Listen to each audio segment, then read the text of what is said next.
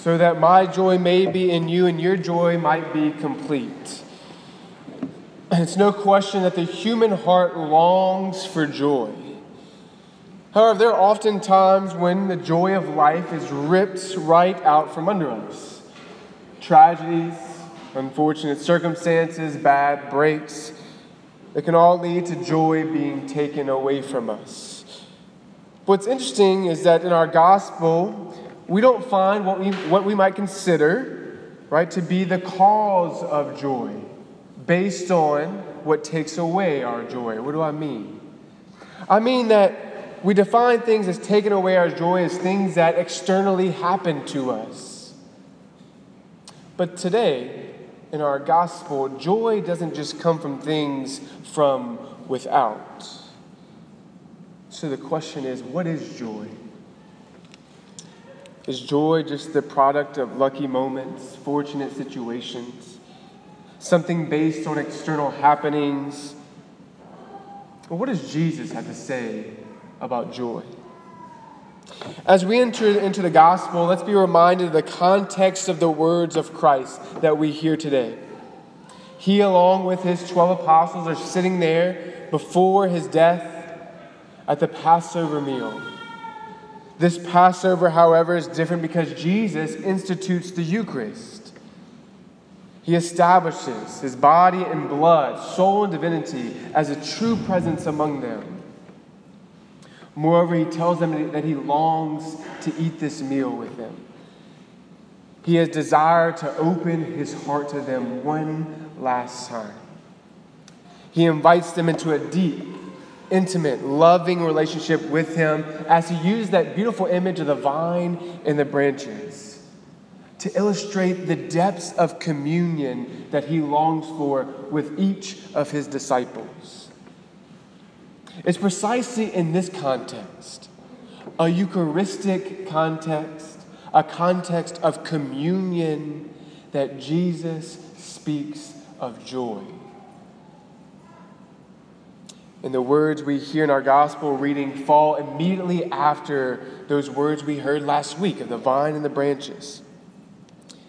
So let's recall what Jesus proclaimed to us today. He says, "As the Father loves me, so I also love you." We hear today at the beginning of this gospel that Jesus is saying the very love between the Father and the Son is the same love that I have for you. There is no difference. The very love of God, as we hear in our second reading, that God is love, he gives to you and I.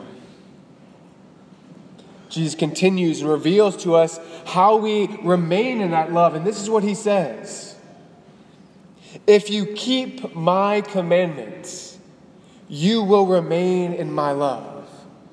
A very simple but very sometimes challenging words. But it's a very simple formula. Keep his commandments and you remain in his love. He gives the answer to the question we long for. But Jesus goes even further today. And he makes a statement that appeals to the human heart, that reaches into the depths of our being. And he says, "I have told you this. Namely, I have told you that the love that I have for you is the same the Father has for me. I have told you that to keep my commandments is how you remain in my love. I have told you this precisely so that my joy may be in you, and that your joy might be complete." Jesus gives us the formula of love so that not just any joy, but the very joy of God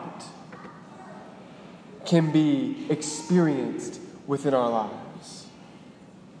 The joy of the love of the Father and the Son. The joy of God himself to complete our joy.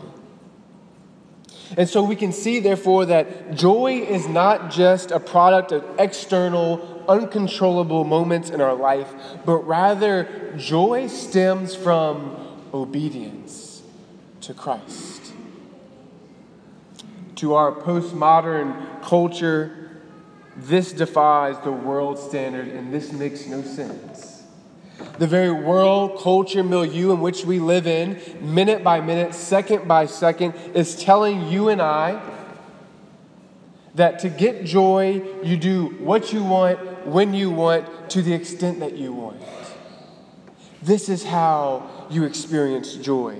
When you possess this freedom, you will be happy, you will be joyful.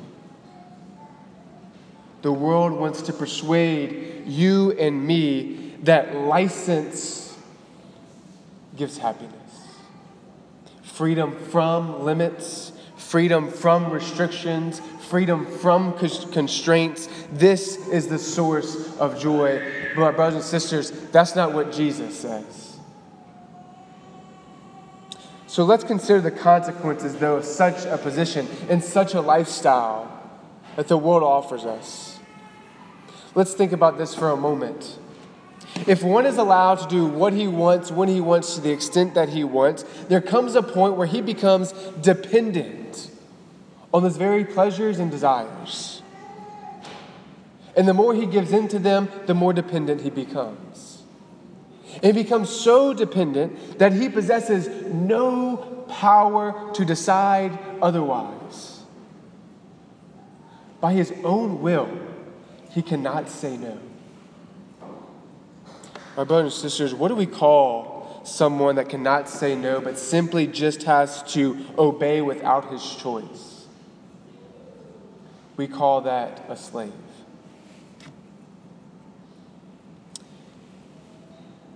License, my brothers and sisters, does not bring freedom. License does not bring true joy. This radical freedom that we are presented with is the fastest and surest way to misery. A moral relativism is the quickest way to a life not full, not complete, and extremely joyless. As disciples of Jesus, though, as he says to us, we're no longer called slaves. We're called his friends. Friends who freely choose to obey him because he wants to draw us into a deep, loving, intimate communion with him.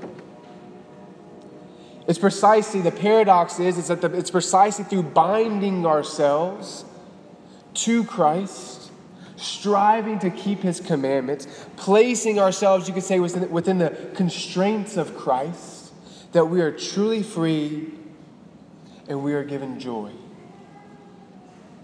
I have told you this so that my joy may be in you and your joy might be complete.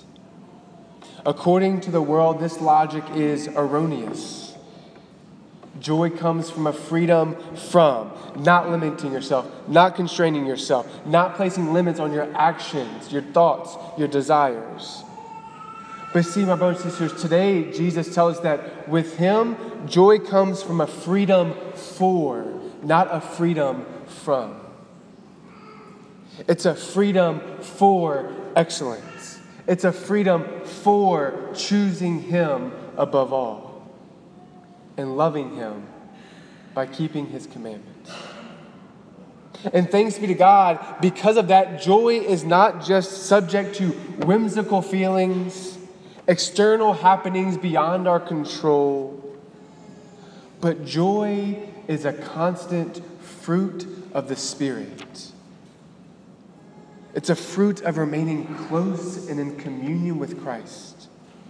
But I think the most extravagant truth of all this is that means that joy cannot be given by the world, but more importantly, joy cannot be taken by the world from us. Nothing can take the joy of Christ from us. No matter what happens, no matter if something like that happens. You see, one of Christ's most joyful moments was being on the cross. Because he was totally doing God's will. And love consumed him with joy.